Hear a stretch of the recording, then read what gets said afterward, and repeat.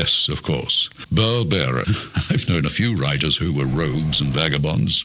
And I'm Roger Moore. I didn't supply the microphone. Better late than never. Ladies and gentlemen, welcome to True Crime Uncensored, produced by Magic Matt Allen. I am Burl Barer, living legend. Mark C.G. Boyer, fact checker. Joining us on the phone, Frank C. Girardo Jr., brilliant award-winning journalist here in the Los Angeles area. He's got so many awards, it's like his wall doesn't have a wall anymore. It's just awards stapled together, holding up the roof. I got to pose some important questions to Frank here in just a minute. A little background. Back in the 1970s, I became involved with the Baha'i Office of Public Affairs, and what they had a new division of had to do with media, radio programs, TV programs, public information stuff, a news service. So I was doing a little digging around on the internet today, and I came across a podcast that was written up in the UK from the Baha'i Office of Public Affairs, and what they did was had a podcast called Good Faith, Truth, and Standards in Media. We can't have that, Burrow. What is the role of journalists in promoting understanding and dialogue, especially in a media environment that's often driven by sensationalism?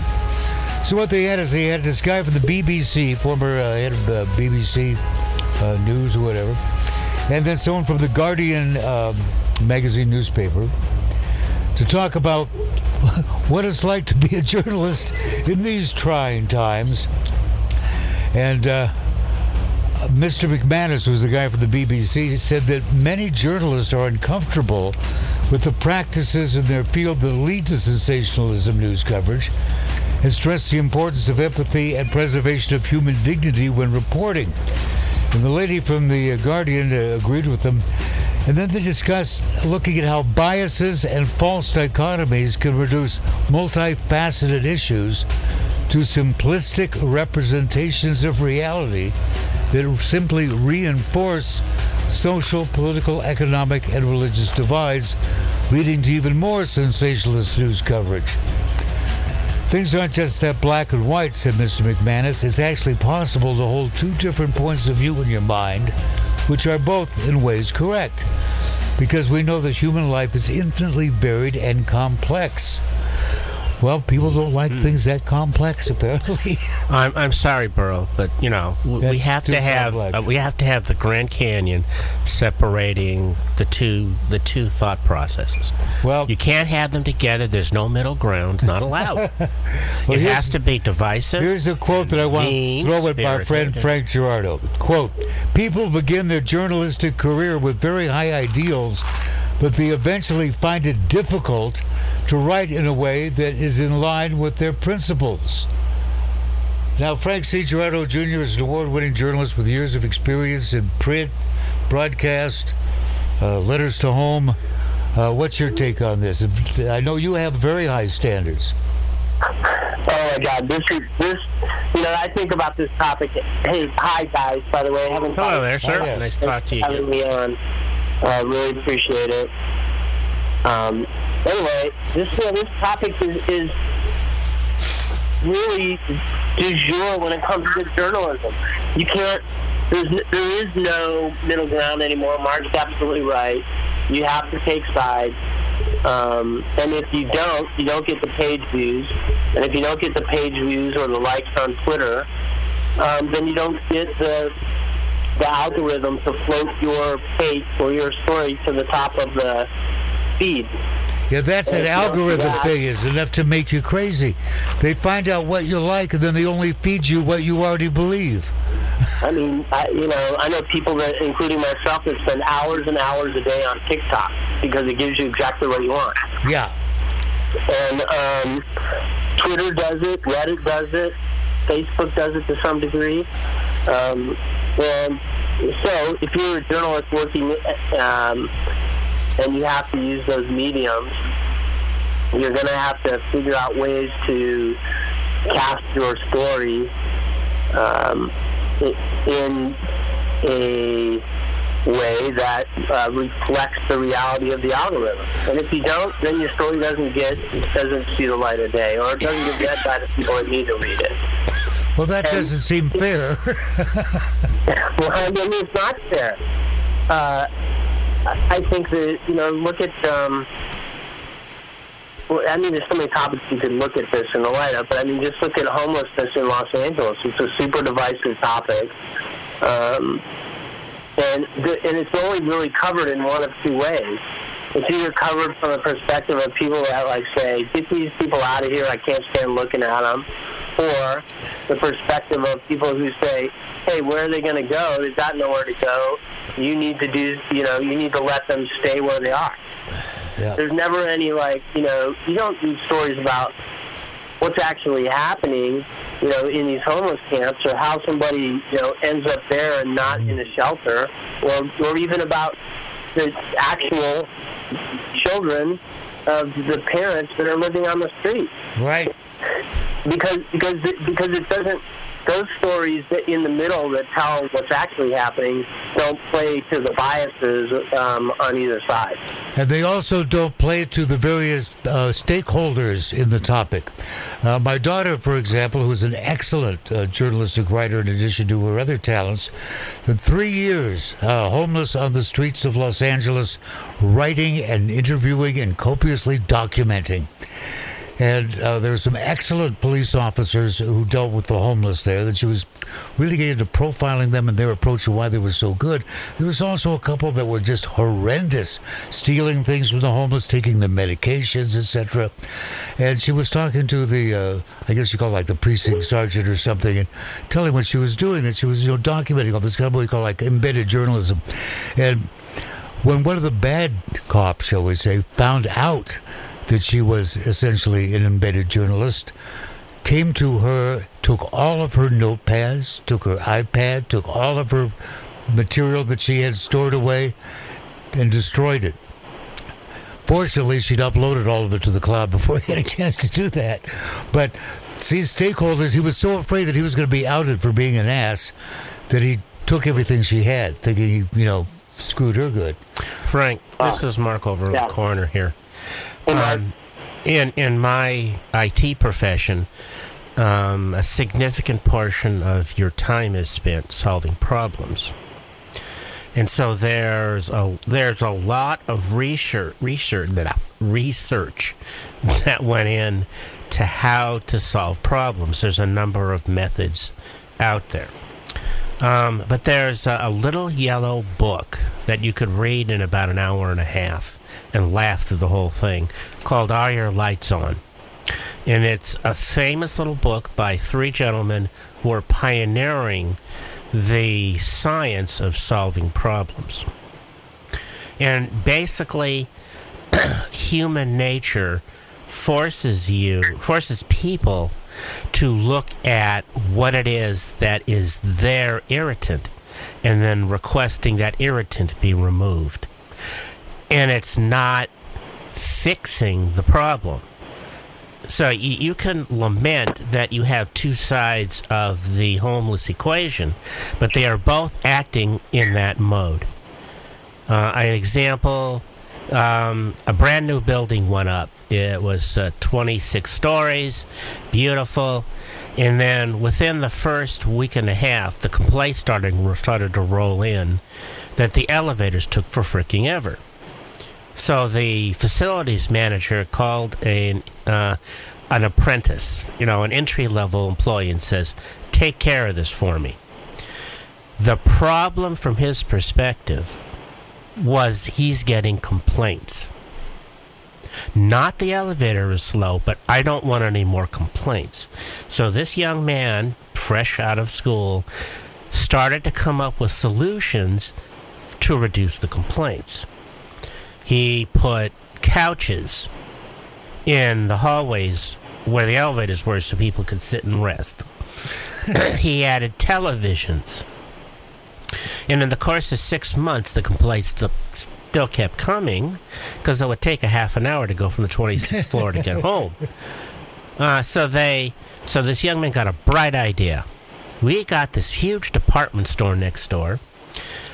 how about we build a bridge from our 10th floor to their 10th floor, and then people could take the bridge and go down the department store's elevator. And they would like it because they get more foot traffic. And they start getting architects and the plans, and they're going to spend the money, and it's a year. And here comes the maintenance crew for the elevator. And they go to the panel and find a rat had fried the circuits for one of the elevators. and they repaired it, and everything was fine. So when you look at any issue, if you look at any issue, there's the gut reaction of people is, what is it to me that is the problem, as opposed to what is the actual problem. If anyone had looked rationally at the elevator being slow, the first thing they should have done is pick up the damn phone and call the elevator company. It's a brand new building. But no. The people in the building had to suffer for a year because the facilities manager didn't identify the actual problem. So what is the actual problem with homeless? What's the real problem? It's not that they're overtaking Venice Beach. It's not that some of them are drug users, drug dealers. They're bad, or they're nuts. There's an underlying cause why people are out there not without a home. And it doesn't seem to me that anyone is trying to truly address why they're there. They know why they're there. There's been research on that, but dealing with it is a whole other issue. I mean, if we could, the thing is, we could spend the next 2 hours trying to solve this on the radio or on a podcast here, and we won't, because the thing is, it starts with NIMBYism, right? But it goes right to the inability to build affordable housing anywhere in LA. You mentioned, Burl, that there might be research there. Yeah. But if you were to actually go into, like the Venice homeless encampment where there's several thousand people, and you were to just ask them, okay, here's a key to a studio apartment, and it's rent-free for 6 months, and then you're on your own, how many would actually take it? Quite a few if they could get work. And I disagree. I think a good percentage of the people that are homeless want to be. That's another side of human nature. There is a percentage, but I think that even that has been researched. It's comfortable. What percentage of people are homeless as a gimmick? Because, I mean, I can't imagine how difficult it is to be outside when it's, 105 degrees and you have no air conditioning, or to be outside when it's, pouring rain and you may have a hole in the roof of your tent, or to be outside when it's, 32 degrees at night and you don't have enough blankets. It just, to me, that doesn't sound like something that somebody wants to do. It sounds like something that somebody is forced to do because they either have an untreated mental illness, an untreated dependency, or an inability to, make the kind of money that they need to make to pay a rent that's out of control. That seems to be, according to the research I read from 2019 and 2020, is that the largest number of homeless people entering the homeless market, shall we say, were people whose income level did not keep pace with the rising cost of their apartments. They kept going up but didn't have rent control, or one major illness without adequate insurance, and there they were. From apartment to car, and then not living in the car, to a tent, etc. But like I say, these are complex issues. From a journalistic standpoint, you're right. The algorithm is either going to be, look at all that filth, or how do we help these people? It's Yeah. I mean, I picked a topic that we could dig into for hours. But when you go back and to your original question about what happens to the person when you enter the journalism field, and how do you change? I give you a really good example. Pre-internet, I was working at the Los Angeles Herald Examiner. It was a newspaper that was located in downtown Los Angeles, and I started the copy boy in the late 1980s. And I was working on a Saturday morning when a guy came to the back door and asked to talk to a reporter. And the editor sent me down to talk to the guy. And I go down into the alleyway behind the building, and there's a man who's about 6'6", 6'7", towering over me, big bald head, wearing a black overcoat, kind of like something right out of the Matrix. And he had this giant binder. And he was very earnestly telling me that since the 1950s, he'd been followed by the FBI and the CIA. Mm-hmm. And he had documented all these occasions when either something happened to him or something happened to somebody in his life that was directly related to the surveillance that was taking place. And he went on to explain to me that there was this giant conspiracy that involved the government. And it was essentially affecting his life in very profound ways. And he begged me, can you please look at this binder and do a news story on it? So I looked at it and it seemed like it was interesting. Then I went into the back of the newspaper and was standing in the press room, and I called up to the editor's office. And I said, the editor, his name was a guy named Chuck. I said, hey Chuck, we got this guy out in the alleyway. He says the FBI is following him. The CIA's been dealing with his life. And he's tired of it. He wants to, have the newspaper write something about it. The dead silence on the end of the phone for a second. And my editor said, all right, here's what you do. Go back out in the alleyway and tell the guy we're part of the same conspiracy. Oh, great. So, I did that, and I had never seen a guy hustle away faster from trying to get his story sold than I saw that guy. And I realized that, I'd gotten into the business because I all the President's Men, and this idea that, you could be a Don Quixote sort of figure and, change the world. And really, it's not that at all. I mean, a lot of times what you do, even in big city journalism, is just stenography. Mm-hmm. If you look at the Washington Post, it's really nothing more than a mouthpiece for government, in the same way that, the Nashville Tennessean is a mouthpiece for the local scene in Nashville. It's interesting you mentioned all the President's Men. We had Nick Bryant. He has a book coming out next year. It's essentially everything you think you know about Watergate is wrong. And the Woodward and Bernstein journalistic approach was haphazard, incorrect, and full of a lot of BS. And that he was not the only journalist who knows that. And that a lot of people other journalists who knew better just didn't say anything because, well, kind of like when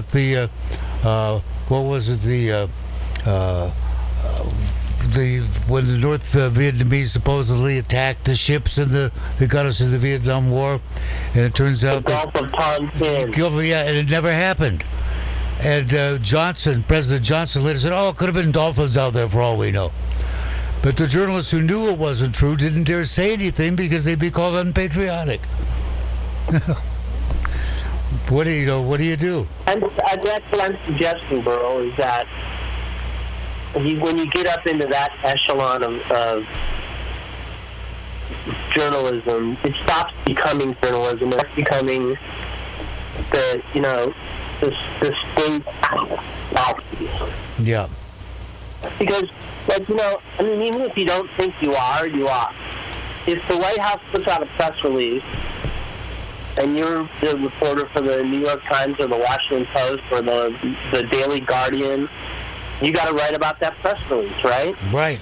So what do you do if you're not, you know, acting as the government's mouthpiece? And then when you take that on Twitter or, you know, back to social media and, you know, write out the headline from your story, President says this, there's no longer critical filters involved that you think the journalism applies to things.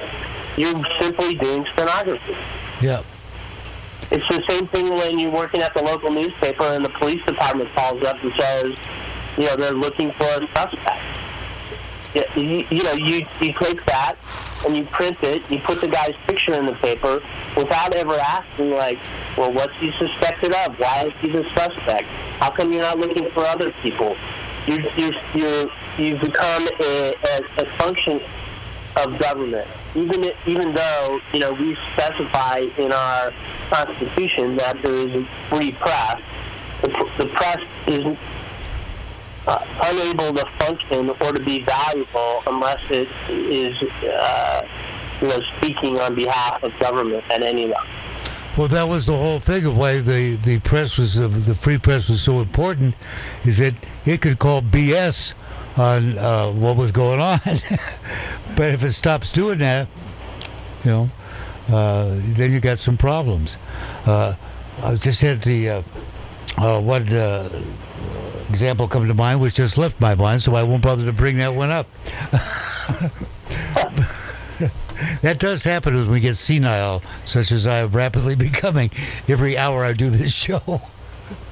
But it is, I know, it was, I had this prosecutor on the program, and he was watching Nancy Grace, and Nancy Grace says, and then the evidence they found in the car. He goes, what evidence? What car? It's my case. I'm the prosecutor. I would know if there was evidence in a car. But there wasn't, but it sure made for good television. Well, I mean, she's a pro at that. At that, yes, at that. It would be really interesting to find out, you know, what really motivates her to be as pedantic. That's a good word. Pedantic. Yeah. Yeah, that's a great word. Did you see any of the coverage of? What's his name, Alex Jones or whatever the crackpot is, was talking about the Sandy Hook thing, and you know, I didn't realize that guy was making so many millions of dollars off of that crap, but boy, he sure was. And the only thing he was $800,000 a day. And what he was upset about is this has caused him so much trouble ever since he was convicted of telling these horrible lies. Well, you know, the funny thing is that, like, I don't, whatever that fine was, it was less than 2 months' pay or income that he gets from his, you know, crazy stuff, and he fundraised off the trial. Yeah. Yeah. So, and people look at him as being. So this is back to the whole journalism thing. People look to him as being like some standard of truth-telling, or representing some standard of truth-telling that they believe, you know, journalism should hold itself to. But here's a great example. In his case, he says what he needs to say to make the money that he needs to support his lifestyle.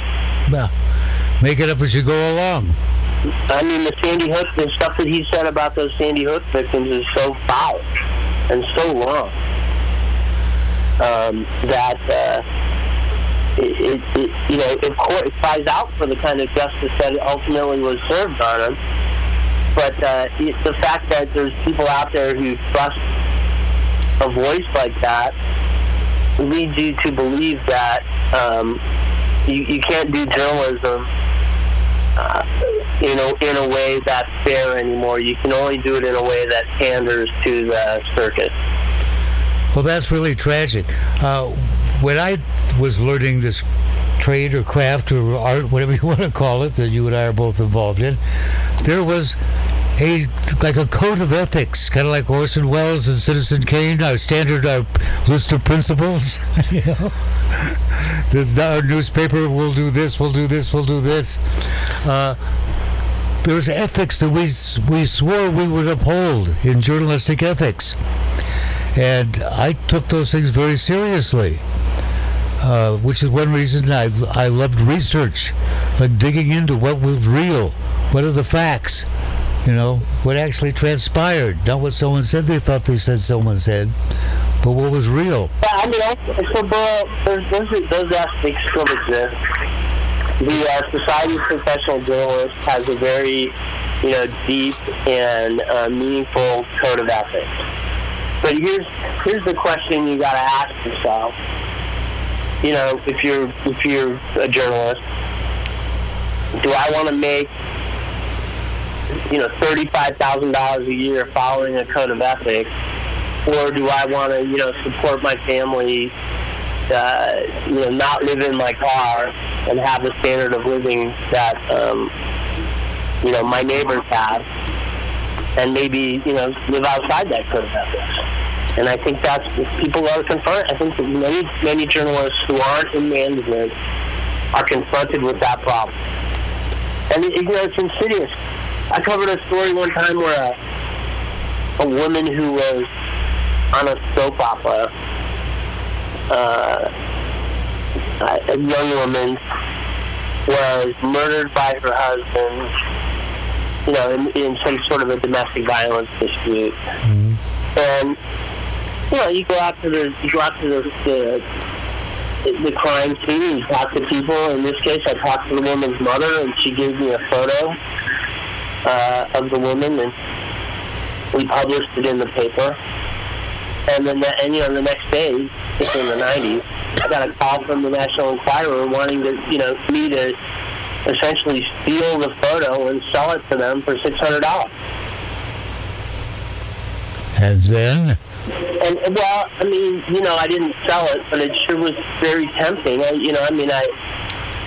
I think that same month I had difficulty paying my electricity bill.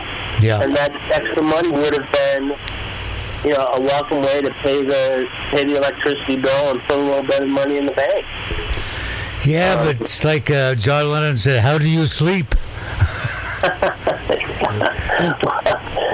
Yeah, well, that's the issue, right?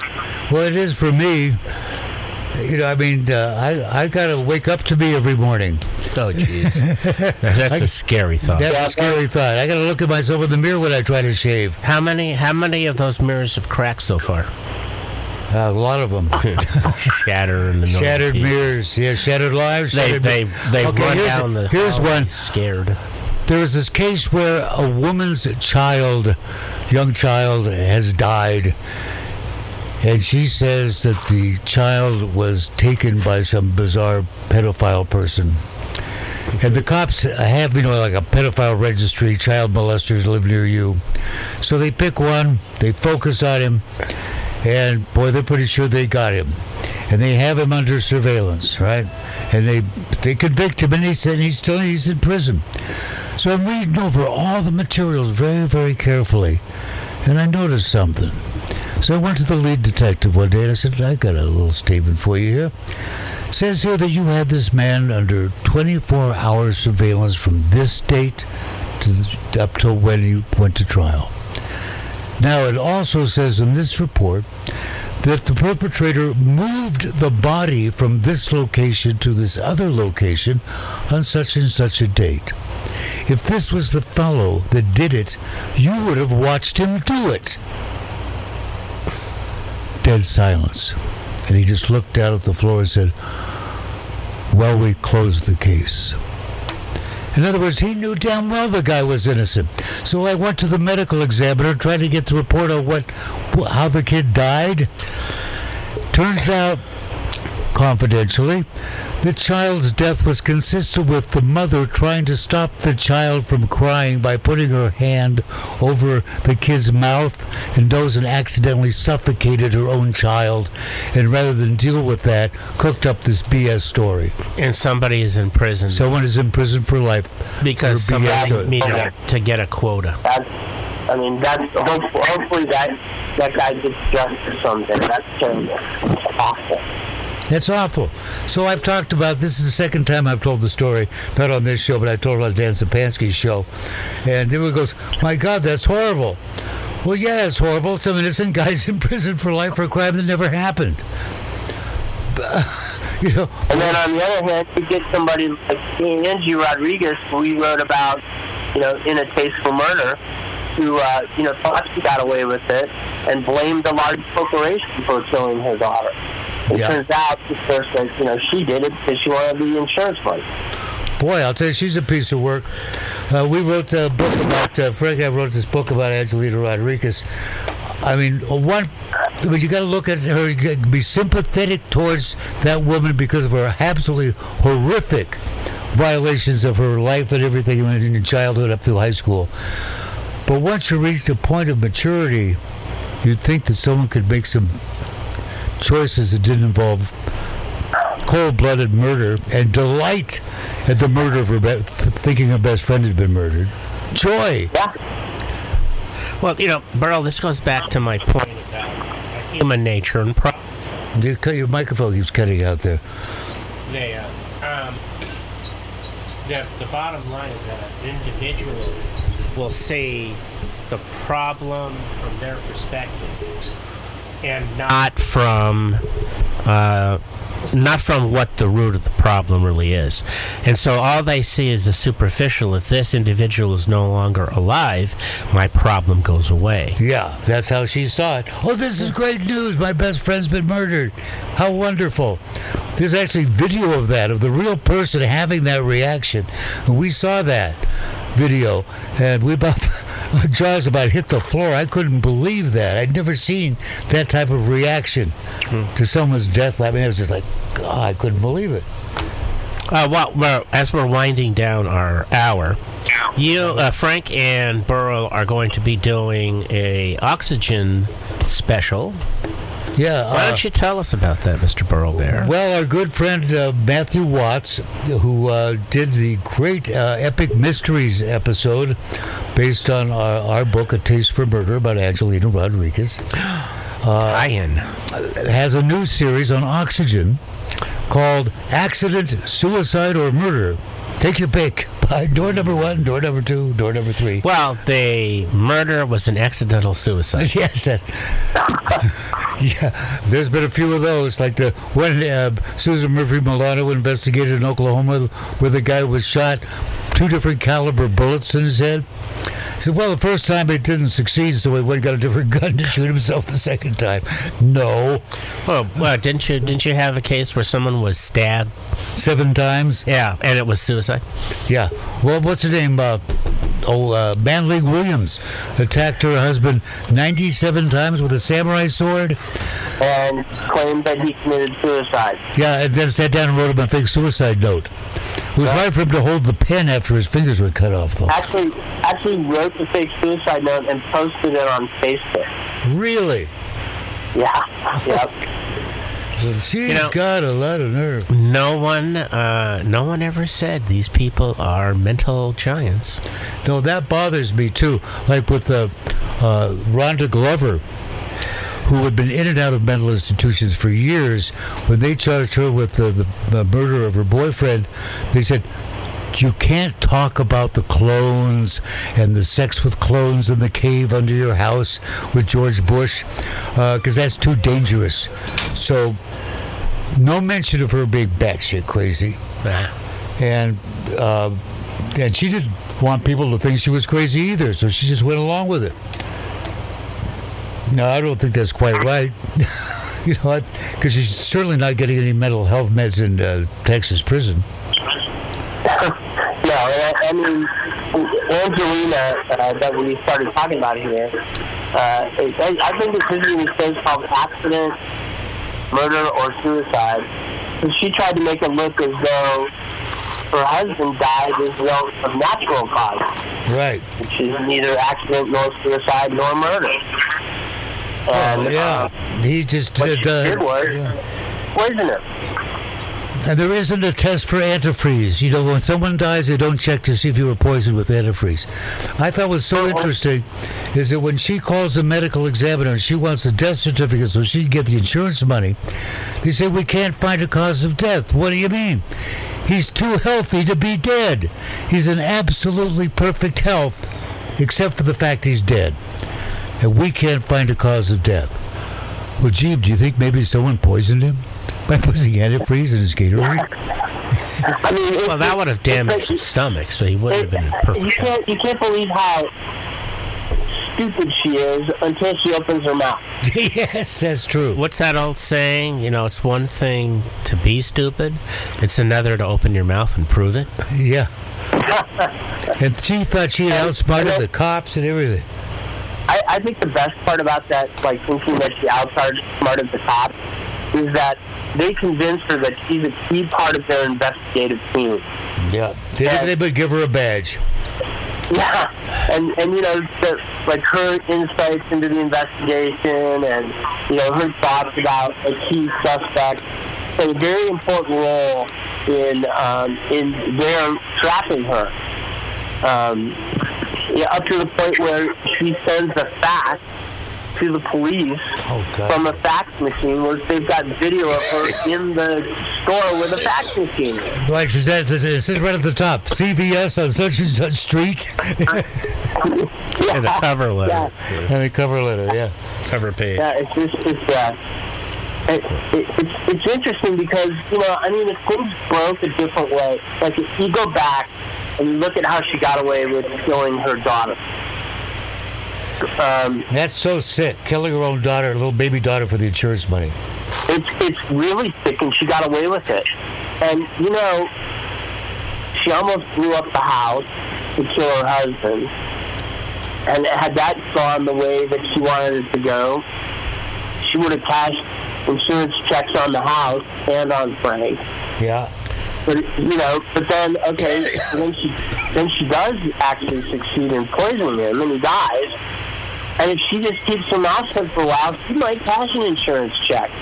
But she's so greedy that she needs to involve herself in the investigation, raising the hackles and the suspicions of the investigators. If she would have just kept her mouth shut for 18 months, she would have got away with it. But, yeah, and then part two, now that she's in prison, is she, you know, knowing the way that the criminal justice system works, even if everybody does testify against you, sometimes there's a likelihood you might get away with it. But she goes and pisses off the one witness by trying to kill the witness. Yes. That backfires on her. She's a comedy of errors. And yes, Burl, I think you're right. You know, we have to have some empathy for, you know, the young Angelina being molested by her grandfather, and you know, God knows what she was exposed to. But at some point in adult life, many people I'm sure have been in her situation and didn't resort to murder. Yeah, it doesn't occur to most people to do that. And she only married him to kill him. That was the only reason she married him, was to kill him. Yeah. Yep. That was her plan from the get-go. And you know what's great, Mark?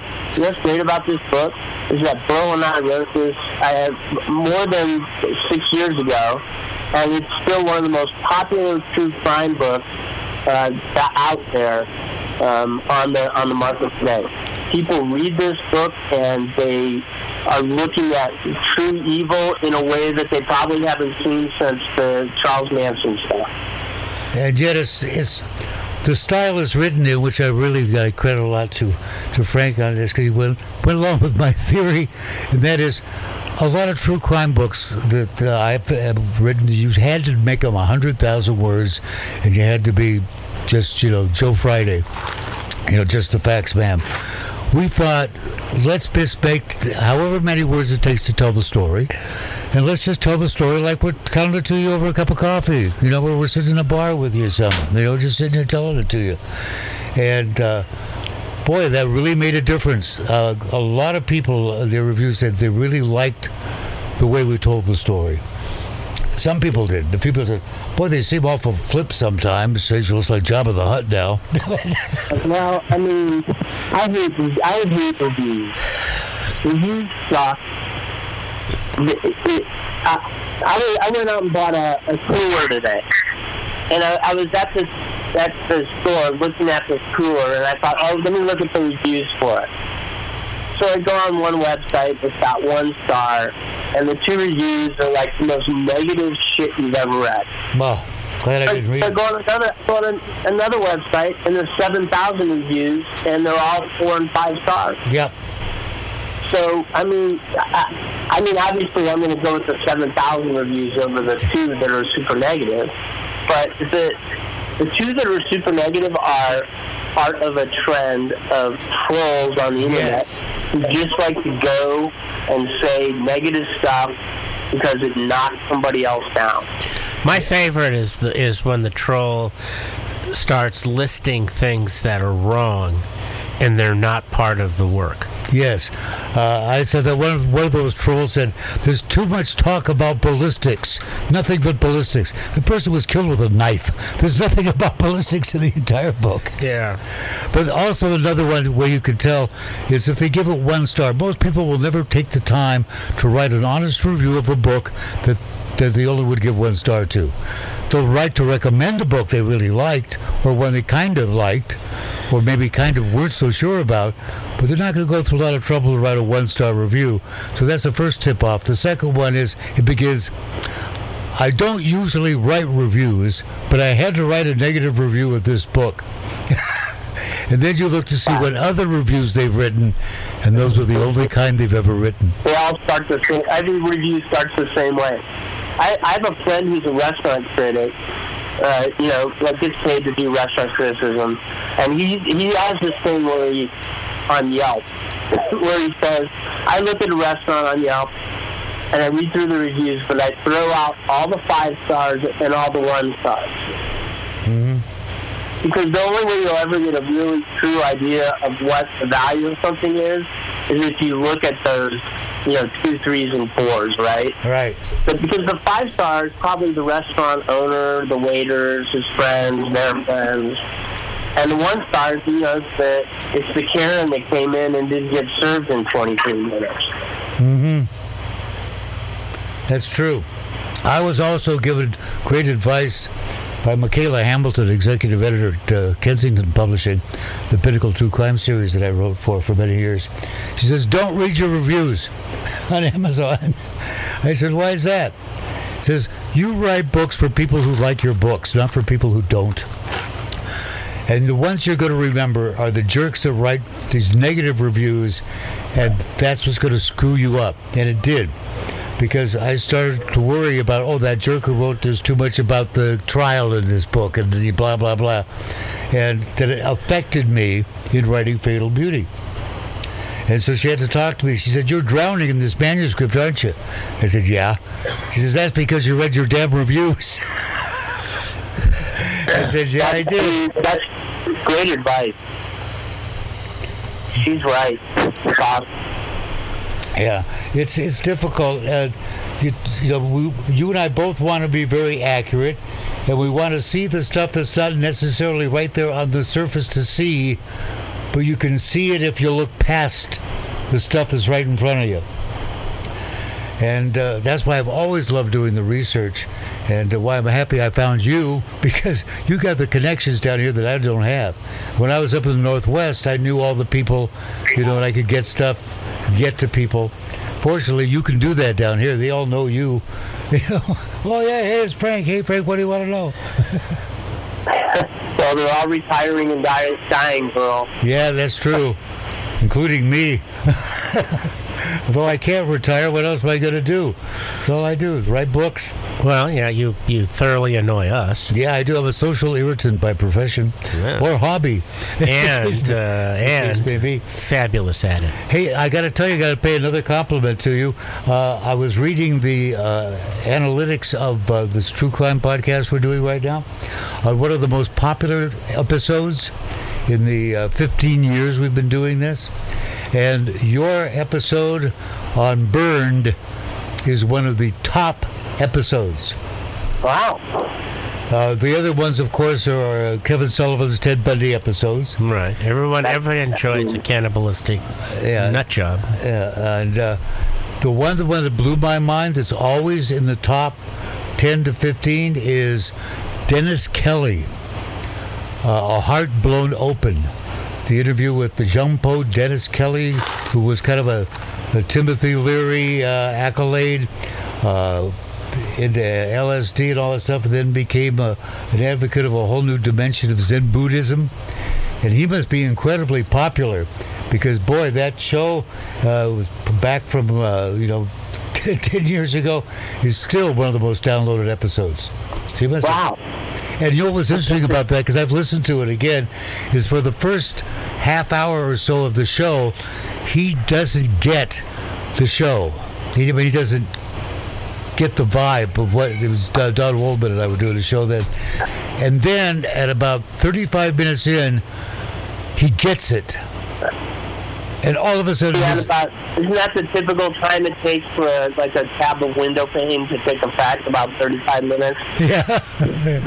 And all of a sudden, he gets the vibe of the program, and his entire presentation changes. And he becomes vastly humorous and entertaining for the rest of the show. Oh, so what's the name of the book you're going to be talking about on OWN Network? Taste for Murder. Taste for Murder is a fabulous book. Spend lots of money on it so that they stop hitting me up for cash. That's right. We need to make more money. And, Frank, looking forward to saying hello one day. Thanks for coming.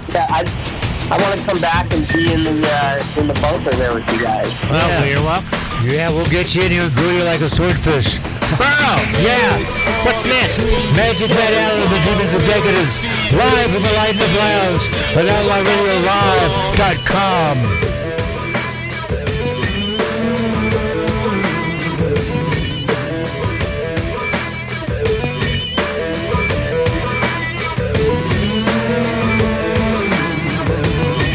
It's twisted, tortured, masses, better, sinful.